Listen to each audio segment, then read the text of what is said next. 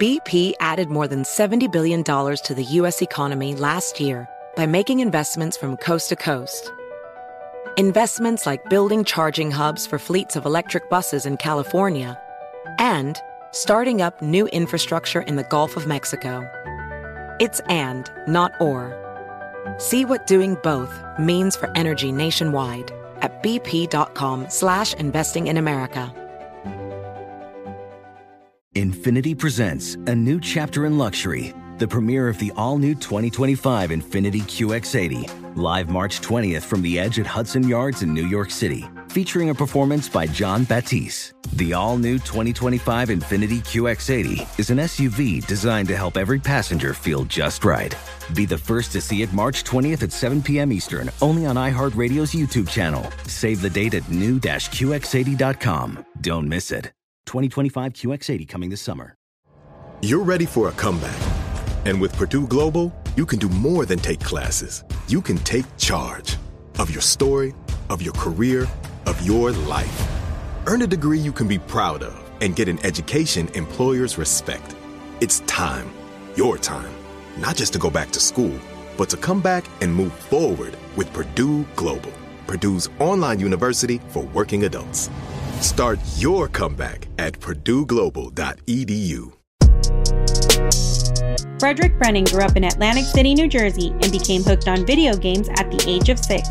He taught himself coding and went down the rabbit hole of the internet, discovering anonymous online messaging boards before he launched his own called 8chan. On this episode of the Carlos Watson Show podcast, Fredrick Brennan reflects on his life growing up with brittle bone disease, explains what the different online messaging boards are, and what QAnon is.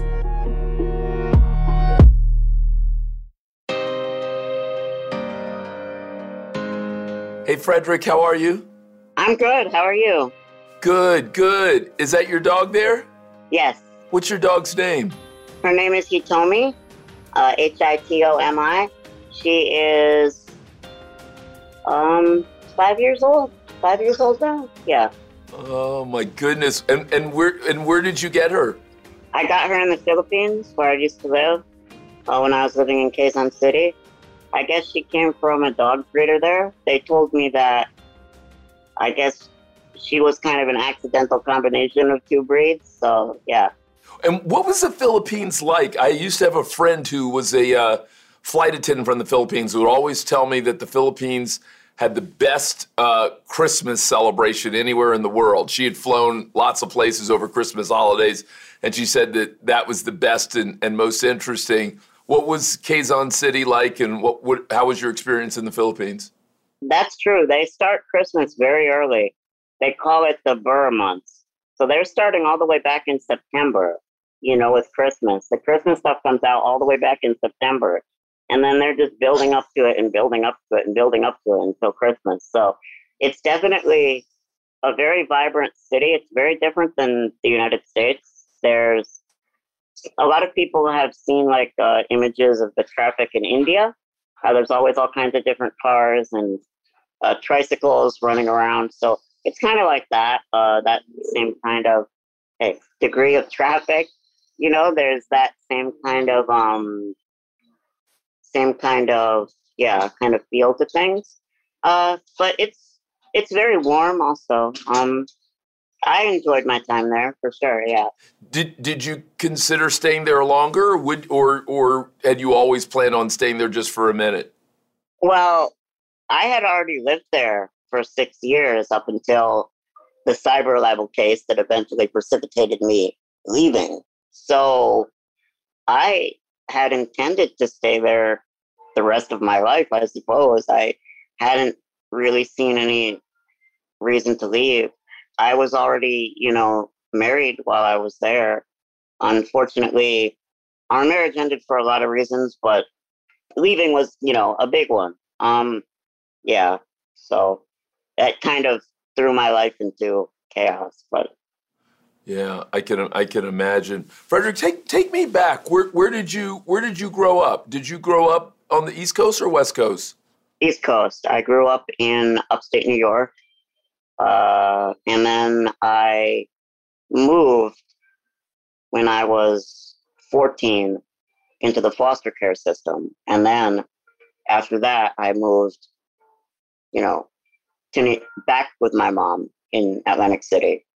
And that's where I really consider where I grew up, kind of Atlantic City, New Jersey, because that's where I spent most of my teenage years, and it's the city I'm most familiar with. It's where I live now.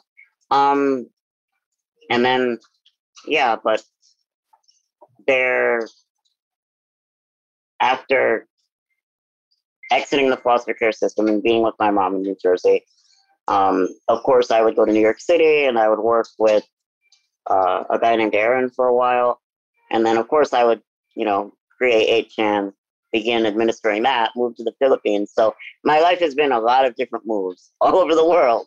So, do you mind if I ask about the foster care system? What led you to the foster care system? Well, it's really simple. My father,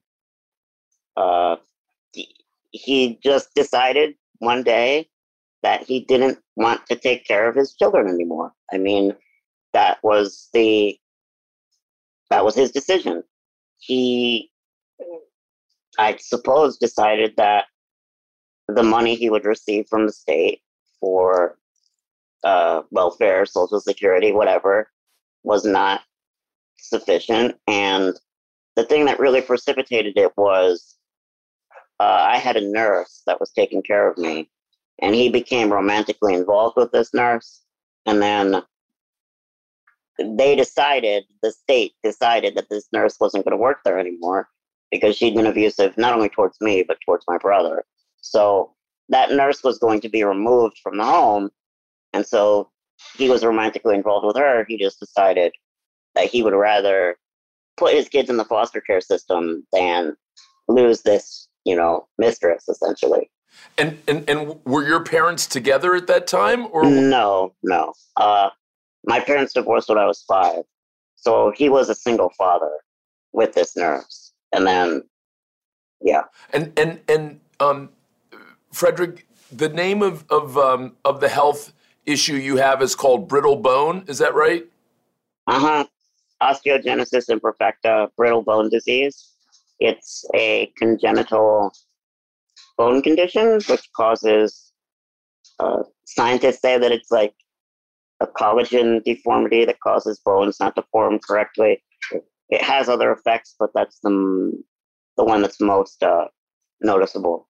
And so does it mean that the bones are more susceptible to break? Is that what it means?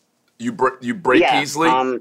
Yes, that's what it means. I've broken over 100 bones in my life, something like that, throughout my entire life. The same one multiple times in certain cases. Yeah. And do you know when you break them? I mean, in other words. Oh yeah. Okay. Yeah.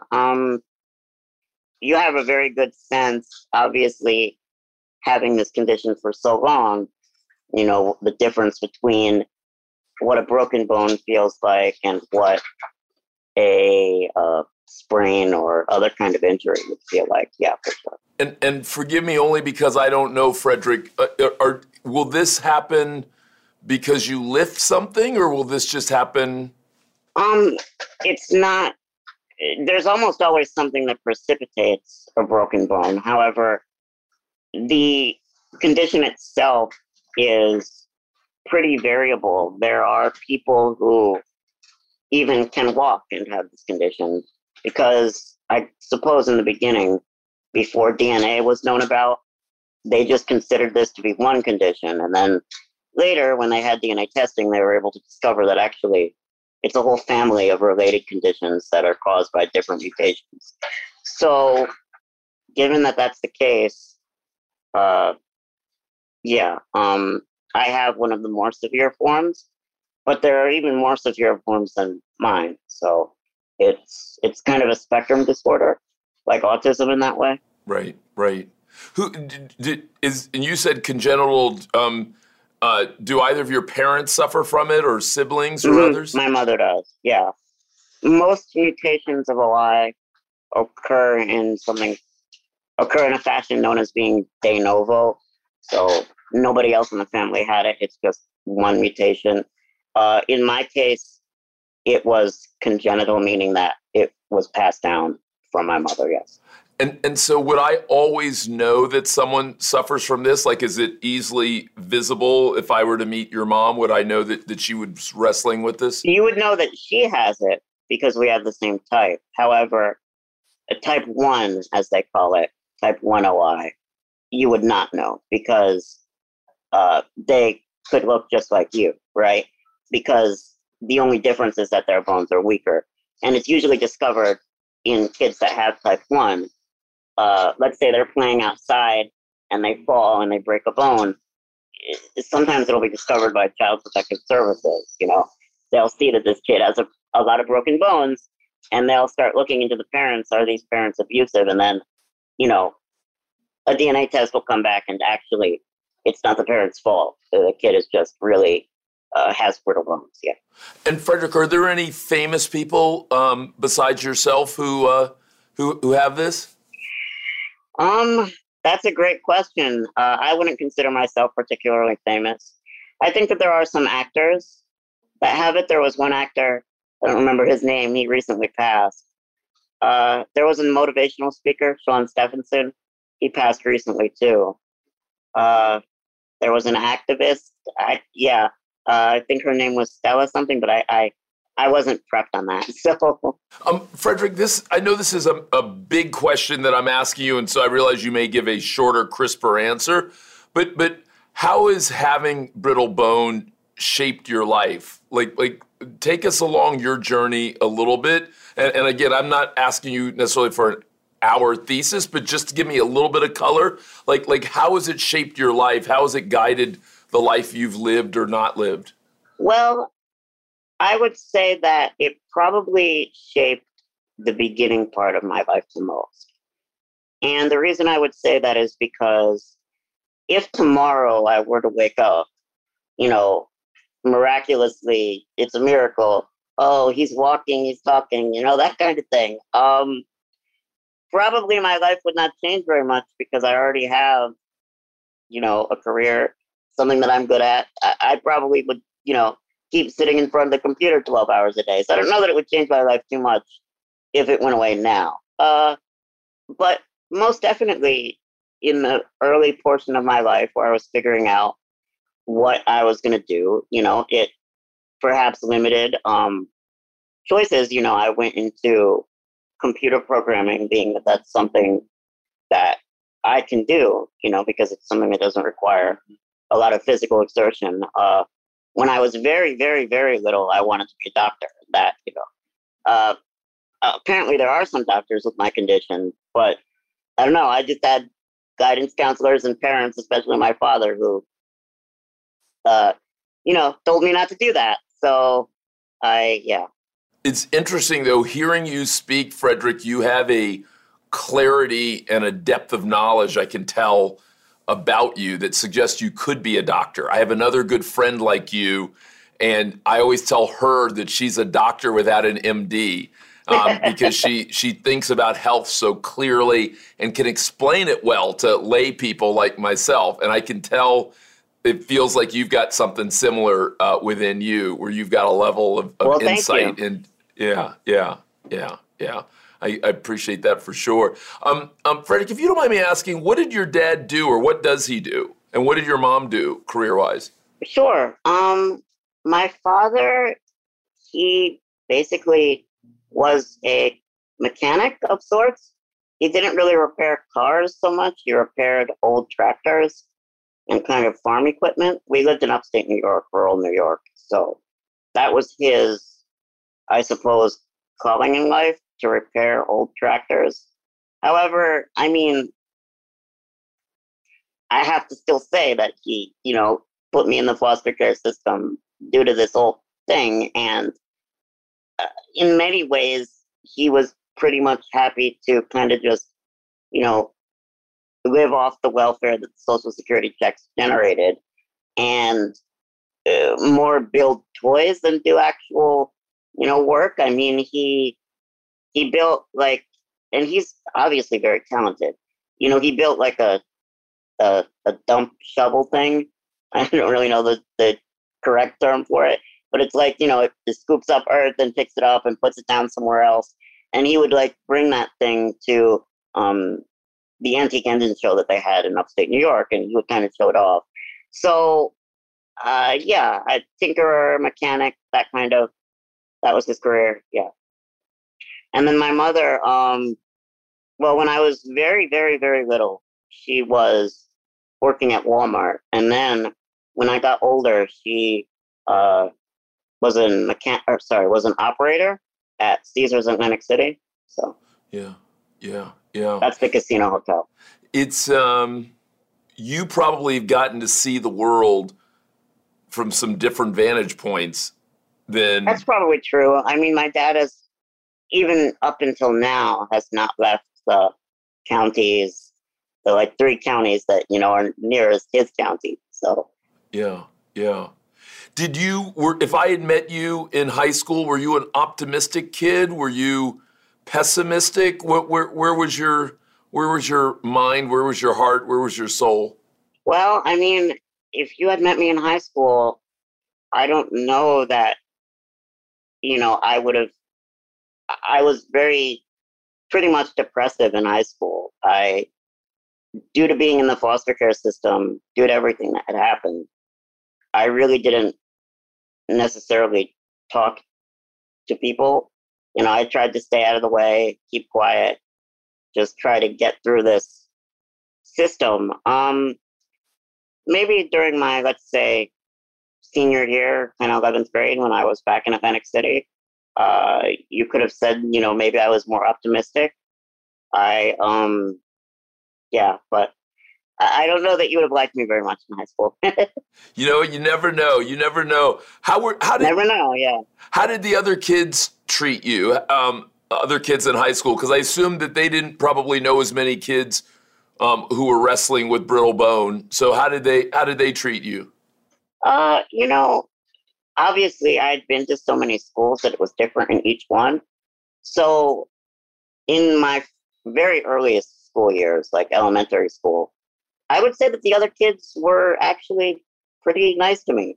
At that very, very young age, kids don't yet have kind of that inclination to pick on the one that's different.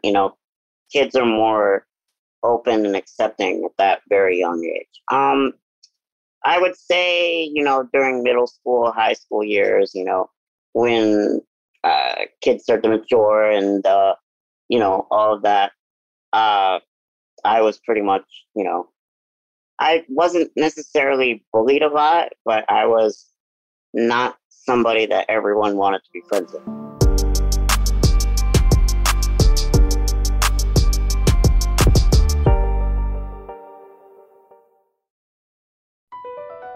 Across America, BP supports more than 275,000 jobs to keep energy flowing. Jobs like updating turbines at one of our Indiana wind farms and producing more oil and gas with fewer operational emissions in the Gulf of Mexico. It's and, not or. See what doing both means for energy nationwide at bp.com/investing in America. Hey guys, it's Steve Covino from Covino and Rich, here to tell you the national sales event is on at your Toyota dealer, making now the perfect time to get a great deal on a dependable new Toyota truck, like a rugged half-ton Tundra. Workhorse by nature, powerhouse by design, the Tundra combines raw capability with premium comfort and advanced tech to fuel your wildest adventures. And with the available iForce Max hybrid powertrain, you can take electrifying horsepower farther than ever before. Or check out the fully redesigned Tacoma, delivering trail-dominating power and captivating style. The new Tacoma was born to make your off-roading dreams come true. And with the new available tech, this legendary truck is getting even better. When you buy a Toyota truck, you buy Toyota dependability, meaning your truck will hold its value long into the future. So visit your local Toyota dealer. Check out the amazing national sales event deals when you visit buyatoyota.com. Toyota, let's go places. Does money stress you out? Let Facet flip your financial chaos into clarity. Finding Facet immediately put us at ease. Facet's innovative approach to financial planning ensures your money works as hard as you do, enabling members to experience the joys of having your finances in order. And that makes us Facet for life now, I guess. Visit Facet.com, FACET.com to learn more. This ad is sponsored by Facet. Facet Wealth is an SEC registered investment advisor. This is not an offer to buy or sell securities, nor is it investment, legal, or tax advice. These testimonials are from current Facet members who are not compensated. All opinions are their own and not a guarantee of a similar outcome.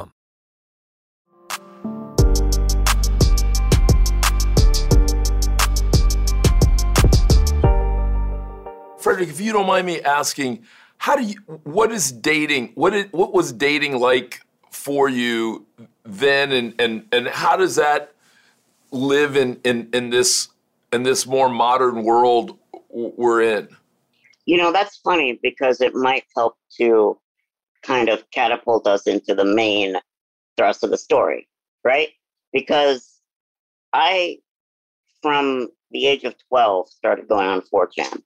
And so I was very, very familiar with how that site operated and with how, the users there spoke. And essentially being involved in that website, I took on this idea, it's known now as the incel culture, the incel idea. That stands for involuntary celibate. And essentially these users of that site, many of whom are not severely disabled, right? They are, if you were to see them, you would say that they are by all respects normal. But their belief is that due to their inherent qualities, some of them would say it's due to their mental illness. Some would say that they're just ugly. Some would say that they have some other problem, but that they will never be able to achieve anything in their dating life. And when those users came to know who I was, I essentially became somebody that they saw as able to take over, that portion of the community.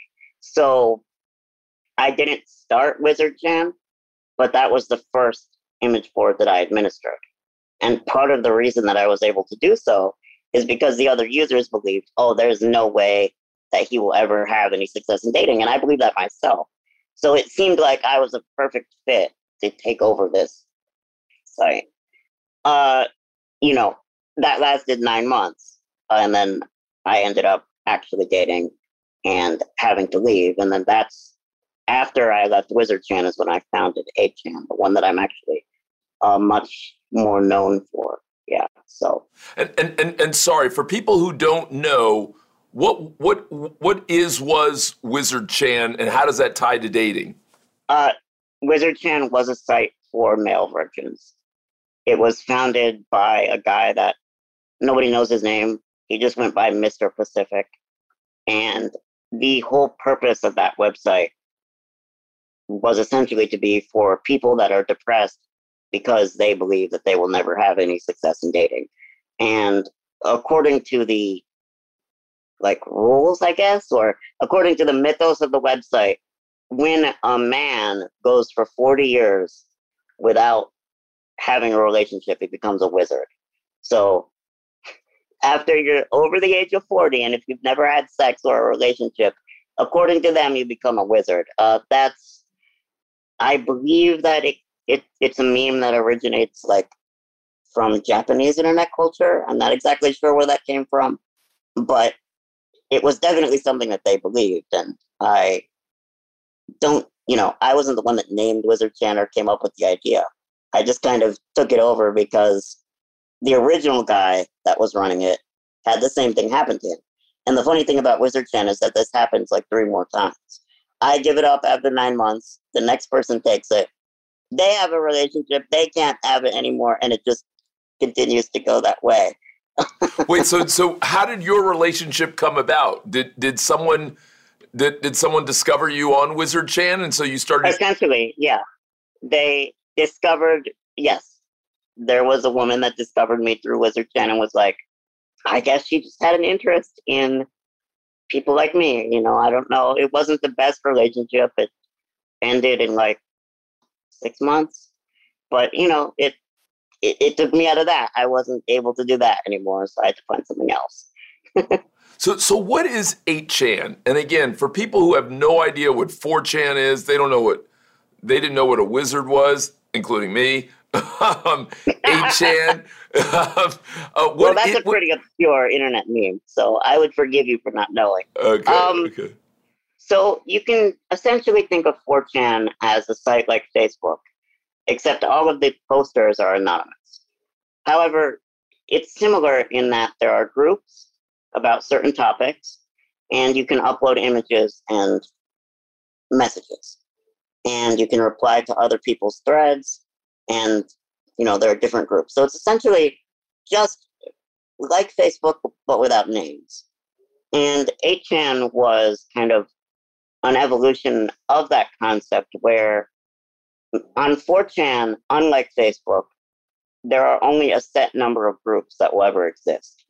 You have like a politics board. They're called boards, not groups. You have a politics board, a video game board, and there are like 32 of those boards, and there will never be any more.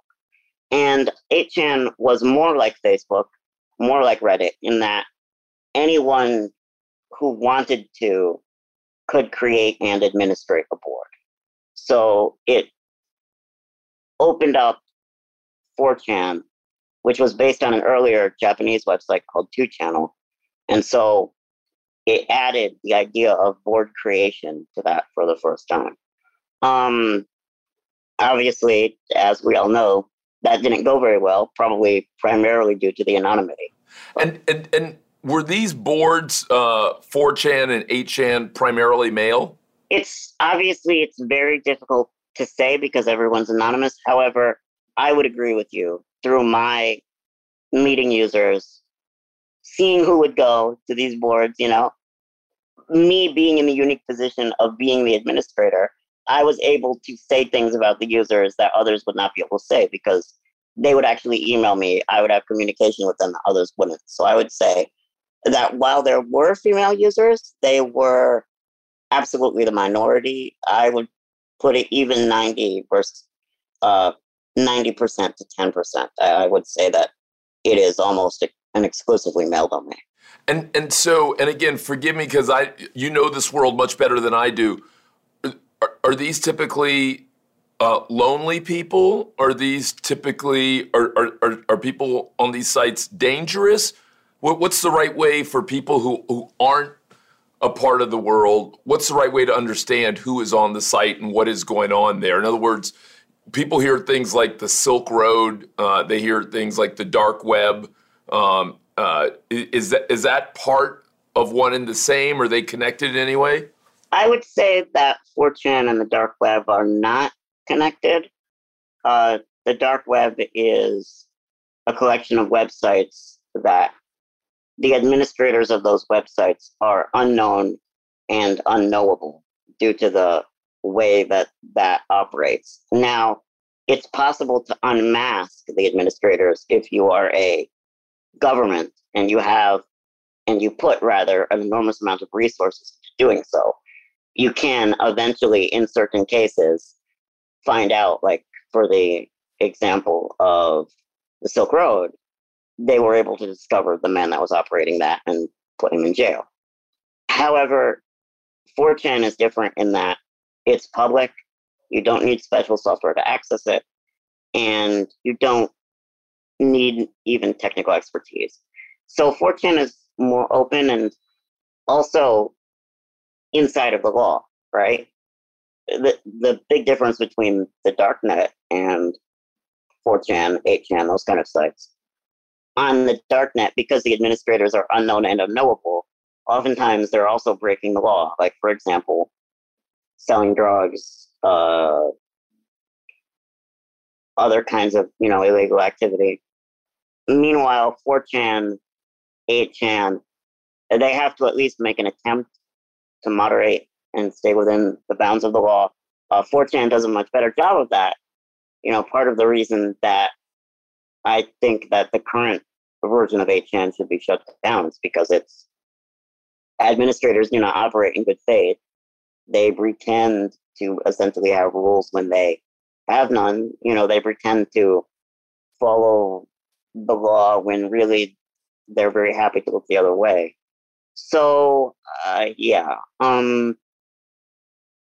As far as who the users are, which you also asked, I would probably agree with you that most of them are lonely people. When you think about the average 4chan user, it's somebody who is oftentimes spending hours and hours and hours a day on the site. So there's somebody that doesn't necessarily have a lot of outside contacts or like a real life, as you could say. Like they don't really have a life. Their life is 4chan. And that's not true for all users, but it's definitely true for the majority. And what that means is they tend to be people that either only work part-time, don't have jobs at all, rather. They tend to be younger people, although recently, in the case of QAnon, a lot more retirees are getting involved. So, are these people, in your mind, dangerous? I mean, I know there's never one size fits all, but is the reality that disproportionate numbers of the folks on here are dangerous and are getting involved in dangerous things? Yeah, I mean, yeah, that would be fair to say. You can't really, you can't say every 4chan user is dangerous. That's not a correct statement. But you can say that compared to other websites, the users of not so much 4chan, but especially 8chan, as it's been found, are much more likely to be a danger to society, to the world, because they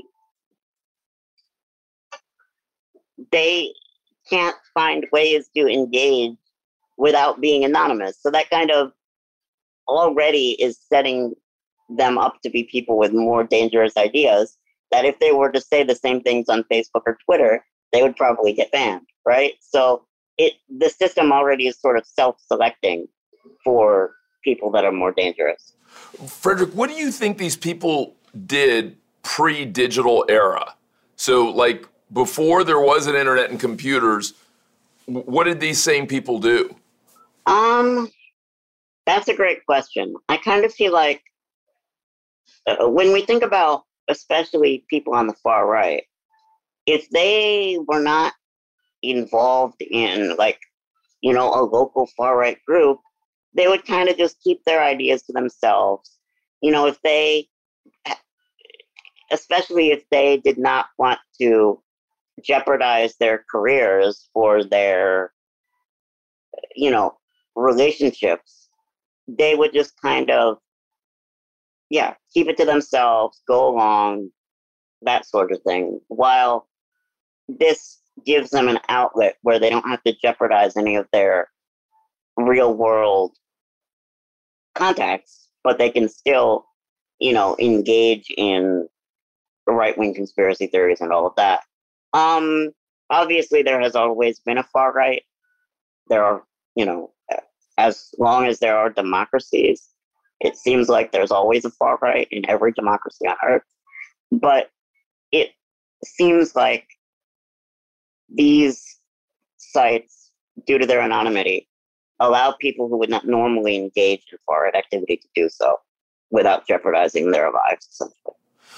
So, Fredrick, what is QAnon? Everyone's hearing that word these days, and obviously we've heard it in a variety of different instances, including in and around the Capitol insurrection. But what is QAnon, and what, if anything, does it have to do with 8chan or 4chan? So QAnon is a movement that started on 4chan, and then very early in its history, it moves to 8chan. QAnon is essentially the belief that Donald Trump, when he was president, was going to basically bring out an event called the Storm, where all of the Democratic politicians, which they believe to be in the deep state, as well as many Republican politicians, who they believe to be Republicans in name only, were going to be rounded up, sent to Guantanamo Bay, and executed after a military tribunal. So QAnon is essentially a fascist movement. Whoa, hang on a second. Sure. Say that again. So they were saying they think there's going to be an event. There's going to be basically a summary execution, a beheading of leading politicians. Right, and they believed that Q, the poster on 4chan, who was claiming to be in the government, actually claiming to be in the military and planning this. They believed that Q was the head of the Q team, and that the Q team was going to, on a day in an event called the Storm, round up all of these politicians, send them to Guantanamo Bay, do the executions, and then let the world know about their crimes, basically. And they believed that this was going to happen. Obviously, they were all supremely disappointed when Trump got out of office. Nothing happened. And in many ways, their last hurrah was the Capitol insurrection. So they thought that Donald Trump. So when did they start believing this? They started believing this before Trump was elected, or once he got elected, this was part of a thesis about what would happen during a Trump presidency? You see, Trump in many ways is responsible for them believing this, because during his campaign, one of his main statements to his supporters as to why they should support him was that he was going to lock her up. And all of his supporters would chant during his rallies, lock her up, her being Hillary Clinton. So that is why one of QAnon's main targets is Hillary Clinton. And they expanded this to include all Democratic politicians, all, Republicans in name only, but they started with just Hillary. So Donald Trump essentially started Q in a way. Now, QAnon, the poster, knowing that people were looking for this, thinking that Donald Trump was actually going to try to lock her up, and not just her, but many others, they were then very susceptible to believe somebody saying, hey, I'm in the government, I'm part of a secret project to lock her up like Donald Trump promised. Don't give up faith in Donald Trump. Even though he hasn't done it yet, it's because he can't, because the deep state will try to stop him. And I'm here to tell you to keep, your faith in Donald Trump, essentially. Yeah. Wow. Wow. So, what I would say is, sorry. No, you go ahead.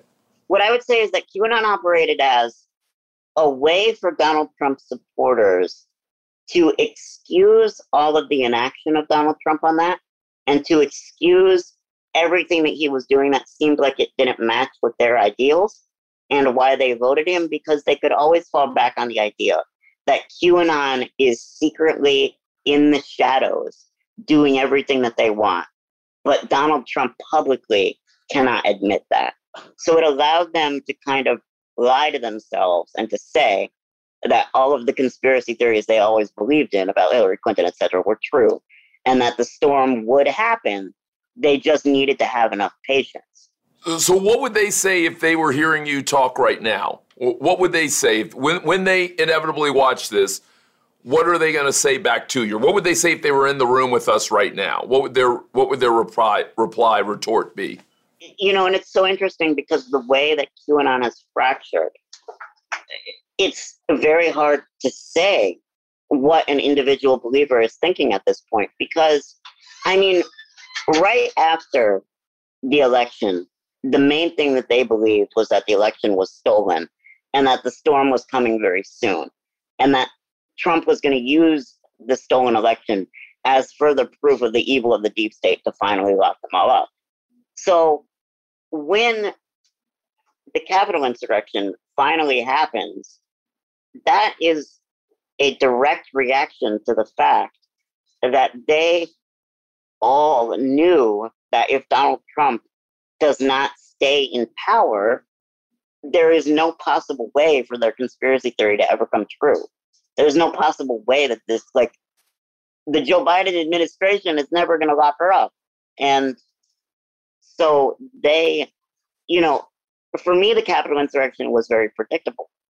They needed to stop Biden, the democratically elected president, from taking power at all costs, because otherwise this entire movement that they built up is nonsense. So what would they say if they were in the room? I mean, some of them would just say that the deep state won this battle, but there's still the war that can still be won.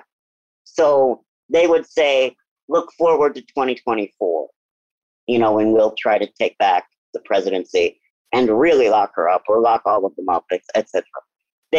Some of them might say this was all a psychological operation and that Donald Trump was actually the bad guy, right? And that the U.S. government perpetrated a psyop on them to make them believe that Donald Trump was going to do something when actually Donald Trump was always part of the deep state. So they continue to believe in the deep state, right? They've just rejected the idea that Donald Trump was ever fighting it. Another thread of belief could be that, for example, Donald Trump tried his very best, right?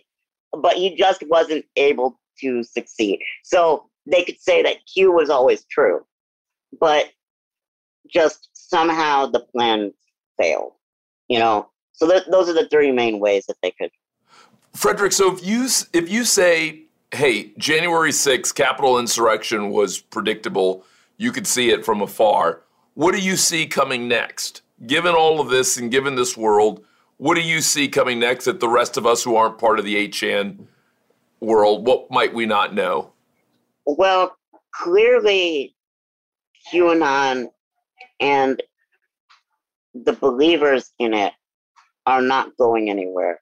And this belief system in the deep state, in the idea that there is an expansive power in the US government that is not democratic, that isn't going anywhere. And so I would say what we're going to see next is probably another attempt to bring about a fascist coup, just as January 6th was. They want this fascist coup more than they want anything else. They want to see every Democratic politician killed. And just because Trump is no longer in office, and there's no way that they can continue to believe that Q is the one that's going to bring about that coup, that doesn't mean that they're going to stop hoping for the coup. And so I would say that we have a very serious problem where a very large percentage of our country is radicalized and believes that the only way that the system can be brought back in order is through a coup. And a lot of them are, racist, white supremacist, all kinds of other beliefs on top of that. Well, I was actually going to ask you, connect that to race and racism, because, from where I stand, it's hard for me to imagine a lot of black people are in that group. No, there are not. Yeah, there are. I would say that I would say that, just look at the footage of the Capitol insurrection, right? Many white faces, maybe there's one black face in the crowd. I would definitely agree with the idea that QAnon is a fundamentally racist movement. It's also fundamentally anti-Semitic. So and would they, if they again were sitting here with us right now and you said that, they would not agree. Yeah, they would not. They would not agree. Some of them may, but others would say that, well, Q himself posted that they use race to divide us and they use color to divide us. So Q is not racist. And I would say that that's not true. QAnon is clearly a racist movement. It clearly wants to see a kind of restoration to a mythical American past where racism was the norm. And QAnon clearly, their whole mythos is about keeping out immigrants, keeping out people that they don't see as belonging in America. And I don't know that QAnon is necessarily racist, at least most racist against Black families that have lived here for generations, but they are certainly racist against newcomers of all, types except white. I mean, they would tell you that people, like, it would be better if we, had a system that was based on, merit. And for them, merit usually means whiteness. So, who is Q? Well, I believe that at least right now, it's Ron Watkins. I believe that when it started on 4chan, it started in this environment where... Sorry, to be clear, you think it is the guy that you used to work for? Correct, yeah. I believe that it is the son of the guy that I used to work for. I believe that very strongly, that it is Ron Watkins. I have a lot of reasons for believing that. There was a documentary recently that I was in. That's why I'm on your show right now, where he kind of chronicles a lot of the evidence for that. And Ron Watkins even slips up at the end of the documentary and kind of admits that he was posting his Q. But I think that it's important to differentiate between how Q started and then where Q ended up.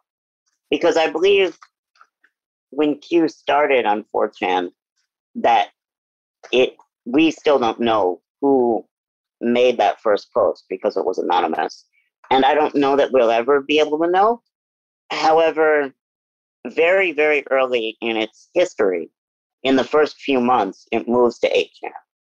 And when it's on 8chan, Ron Watkins, as the owner of 8chan, essentially has the ability to take it over whenever he wants.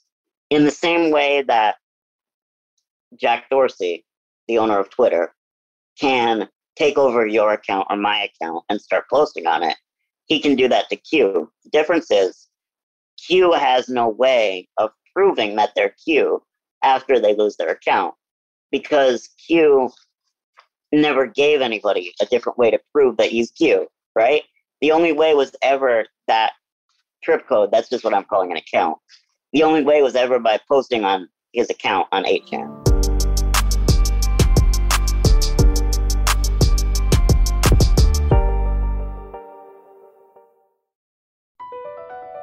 BP added more than $70 billion to the U.S. economy last year by making investments from coast to coast. Investments like building charging hubs for fleets of electric buses in California and starting up new infrastructure in the Gulf of Mexico. It's and, not or. See what doing both means for energy nationwide at bp.com/investing in America. What up, everyone? It's Lunchbox from the Bobby Bones Show, and I'm here to tell you the national sales event is on at your Toyota dealer, making now the perfect time to get a great deal on a dependable new car. Like a legendary Camry, built for performance and available with all-wheel drive. You can count on your new Camry to get you anywhere you need to go. And with available features like heated seats and a multimedia touchscreen, you can stay connected in comfort and style. Or check out an affordable and reliable Corolla with a trim for every lifestyle. From the hip and agile sedan to the sporty hatchback, there's a dependable Corolla built just for you. Plus, both Camrys and Corollas are available in hybrid models, so no matter your style, you can drive efficiently and affordably. So visit your local Toyota dealer and check out amazing national sales event deals on Camrys, Corollas, and more when you visit buyatoyota.com. Toyota, let's go places. Does money stress you out? Let Facet flip your financial chaos into clarity. Finding Facet immediately put us at ease. Facet's innovative approach to financial planning ensures your money works as hard as you do, enabling members to experience the joys of having your finances in order. And that makes us Facet for life now, I guess. Visit Facet.com, FACET.com to learn more. This ad is sponsored by Facet. Facet Wealth is an SEC registered investment advisor. This is not an offer to buy or sell securities, nor is it investment, legal, or tax advice. These testimonials are from current Facet members who are not compensated. All opinions are their own and not a guarantee of a similar outcome.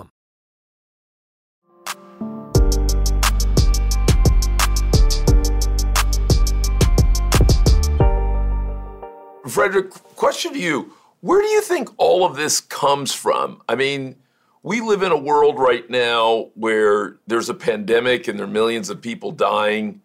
We live in a world where there are, wars going on. Half the people in the world go to bed somewhat hungry tonight and every night. Most people never travel more than a couple hundred miles away from where they were born. And so where in your mind does all of this come from? And how do you think about that? Just when you think about the world that we live in, where does all this come from? And should we be spending as much time on this? And how does a member of Congress or several members of Congress seem to, speak positive words about QAnon? I think that when we ask ourselves where this comes from, it's clear, and this isn't only my opinion. I've had to do my own, research by experts like Mike Rothschild, who writes extensively on conspiracy theories, where they come from, why people believe them, that sort of thing. And his view is that there is this fundamental need in human beings to make the world simple, to make the world easy to understand, to have good guys and bad guys. And when you add in all of the beliefs that they already have, racist beliefs, white supremacist beliefs, it leads them to a place where they are extremely susceptible to any either prankster or bad actor who tells them, I have all the answers, and it's even worse than you thought. That's often the hook they use to get them in, because people already believe all of these conspiracy theories, and then the posters like Q will tell them, you are right about everything you think, and it's worse than you thought. And So if you're right, what should we do? Or what would you say if President Biden invited you in for a conversation and said, hey, talk me through this, etc. And then he got to the end of the conversation, he'd say, so what's the so what? What, if anything, should I do? What should we do? What should he do? I think we should start with the very easy stuff first before we try to go to the very hard stuff.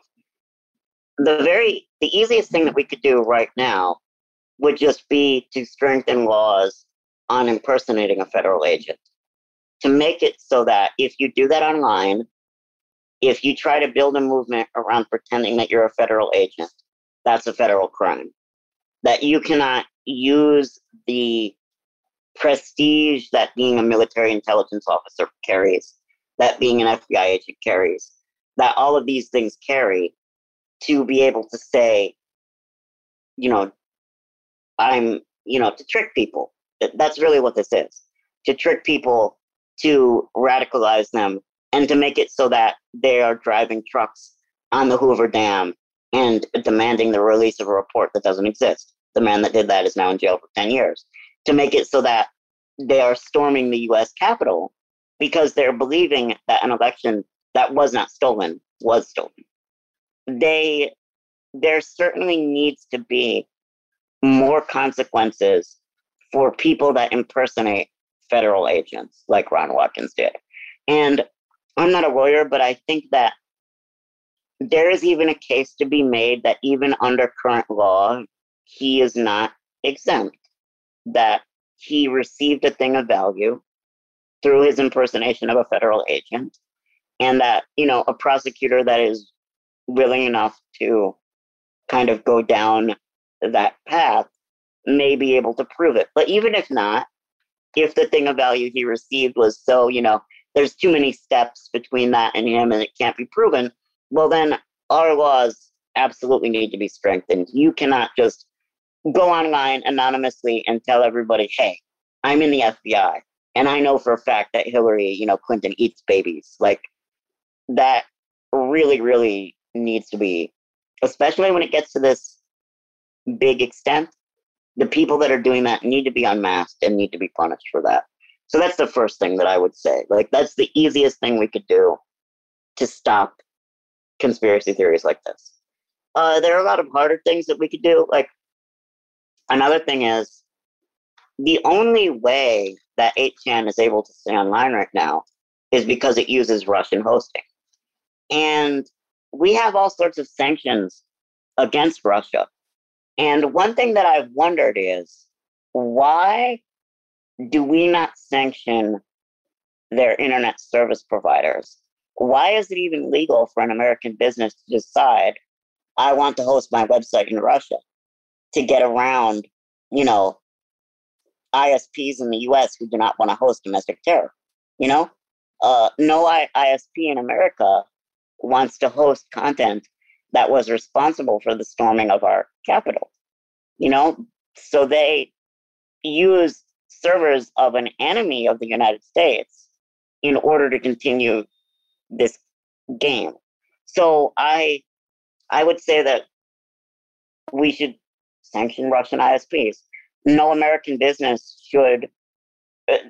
There's no reason that an American business needs a server in Russia, right?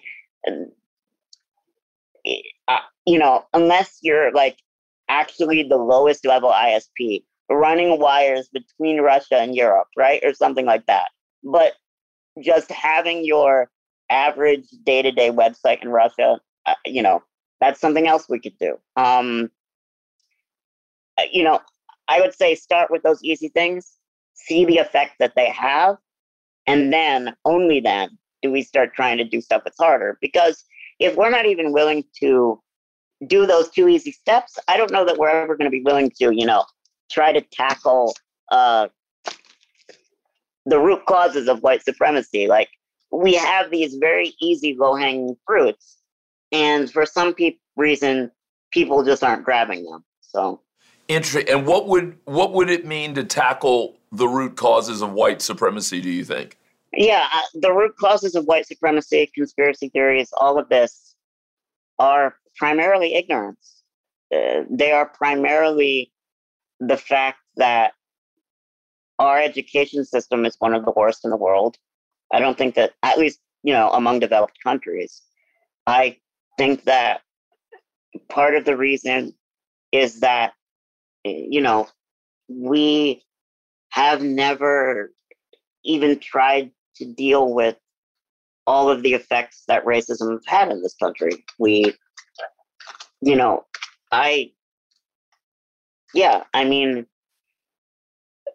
way that our history is taught, we're still taught that what was done to the Native Americans was in some way fundamentally good, so that we essentially, civilized this, savage land and all of that. So I feel like a lot of educational changes are what's needed to tackle root causes, and laws that affect, ISPs, big social media giants, that kind of thing.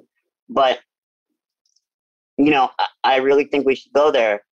But I think that if we haven't made the easy changes first, we're never going to, go to the hard ones. So, Fredrick, as we wrap up, do you mind if I do a little bit of rapid fire with you? A few rapid fire questions? I don't mind. Go ahead.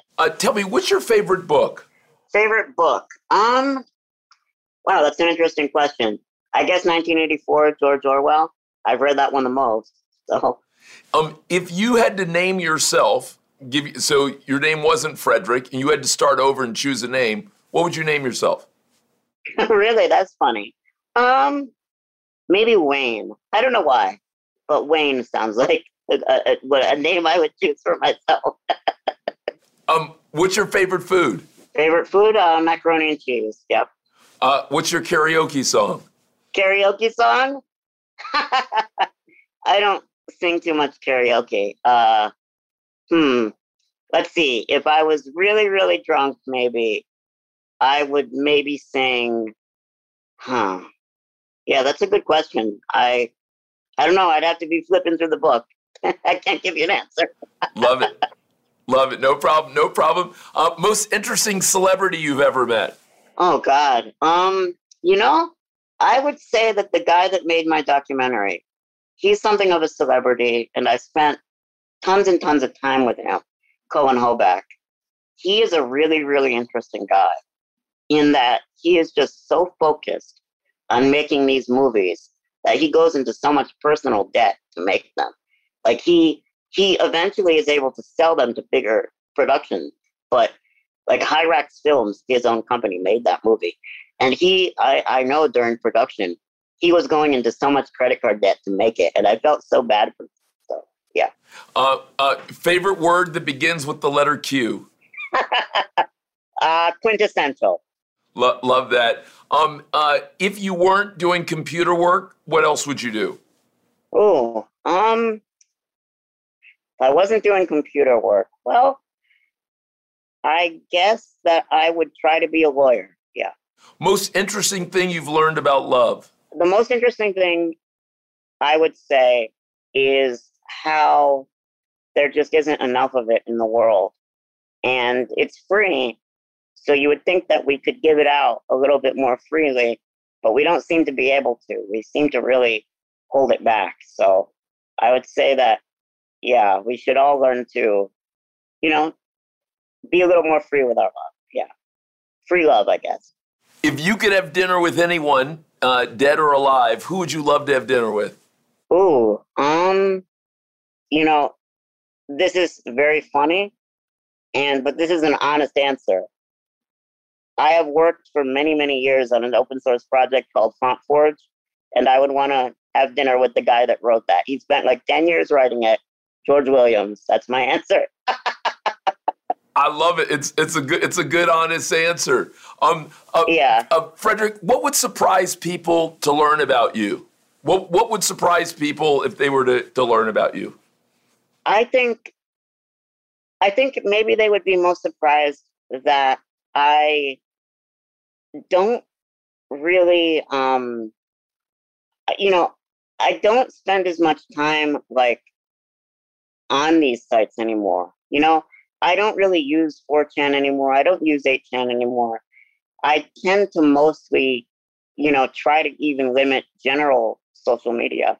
Like I'm still on Twitter, but what I've learned is that these sites are not any place that anybody wants to be all day. Even the mainstream ones, even the major ones, where you're using either your real name or some continuous identity. Yeah. What do you say to people who say to you, "Are you Q?" I laugh because it's ridiculous. And, I used to get a lot more of that back in the beginning, if you've seen the documentary, where, just due to the fact that I wasn't kind of out there in public and I hadn't given my views on it, I was more likely to be kind of fingered as a possible suspect. But if anybody thought I was Q, I would just say, read my Twitter account and talk to other experts. There's no way that I'm Q. And finally, look forward for me, Fredrick, where if you and I were to get together again in 10 years and 20 years, what do you think will be true? Where do you think you'll be? What do you think will be going on? What would you like to be true? Well, I would hope, if I'm thinking of an optimistic vision of the world, that we've really started to tackle a lot of these issues that we have online, and we've prevented a world where cyber sovereignty wins the day and every country just decides that they're going to have their own internal internet and block off much of the rest of the world. Because unfortunately, that's what's starting to happen in many places. China, Russia, a lot of these countries are deciding that we don't want our domestic citizens to have contact with sites in other countries. And I would hope that we still have an open internet in 10 years, that we've learned how to control it a lot better, that we have learned, that we have just as much focus on domestic terror as we do on international terror. I think that's a big one. And I would hope that, And Fredrick, how are you thinking about where you would live and about family? Well, I mean, I've had such a turbulent few years here that it's hard to think that far ahead. But, you never know. I could be in another relationship in 10 years. It's possible. I feel like at this point, I'm happy doing what I'm doing. I feel like I just kind of need a break, and I don't know where I'll be in 10 years. I might still feel the same way. I might not. And are there any interesting medical advances on the horizon that could offer you more options?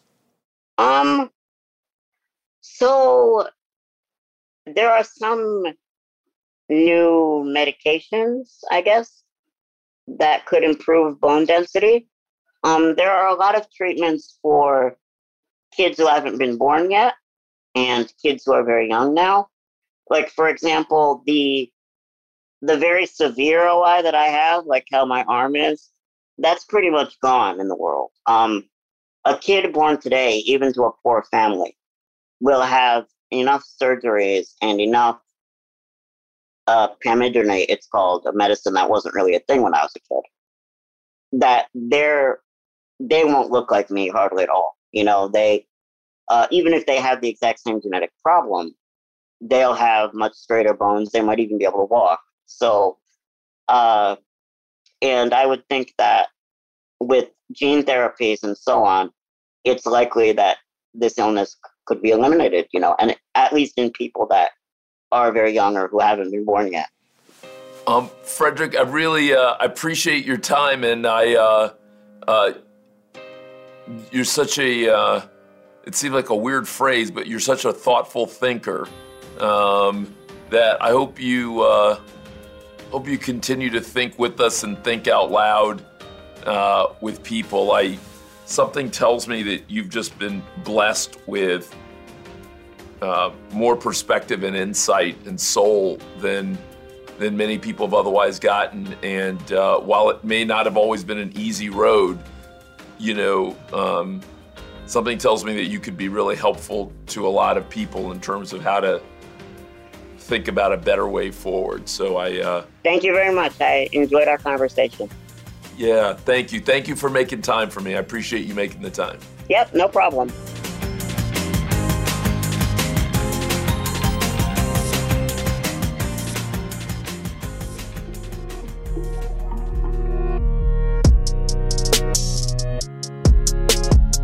Thank you for listening to this episode of the Carlos Watson Show podcast. If you enjoyed this episode, please leave us a review wherever you listen to your podcasts.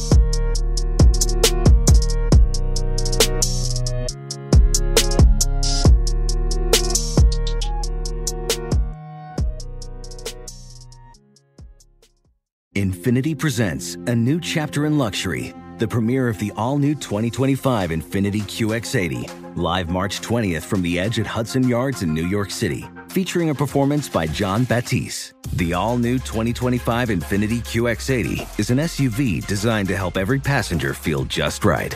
Be the first to see it March 20th at 7 p.m. Eastern, only on iHeartRadio's YouTube channel. Save the date at new-QX80.com. Don't miss it. 2025 QX80 coming this summer. Does money stress you out? Let Facet flip your financial chaos into clarity. Finding Facet immediately put us at ease. Facet's innovative approach to financial planning ensures your money works as hard as you do, enabling members to experience the joys of having your finances in order. And that makes us Facet for life now, I guess. Visit Facet.com, FACET.com to learn more. This ad is sponsored by Facet. Facet Wealth is an SEC registered investment advisor. This is not an offer to buy or sell securities, nor is it investment, legal, or tax advice. These testimonials are from current Facet members who are not compensated. All opinions are their own and not a guarantee of a similar outcome. Hey, it's Malcolm Gladwell, host of Revisionist History. eBay Motors is here for the ride. Your elbow grease, fresh installs, and a whole lot of love transformed 100,000 miles and a body full of rust into a drive entirely its own. Brake kits, LED headlights, whatever you need, eBay Motors has it. And with eBay Guaranteed Fit, it's guaranteed to fit your ride the first time, every time, or your money back. Plus, at these prices, you're burning rubber, not cash. Keep your ride or die alive at ebaymotors.com. Eligible items only. Exclusions apply.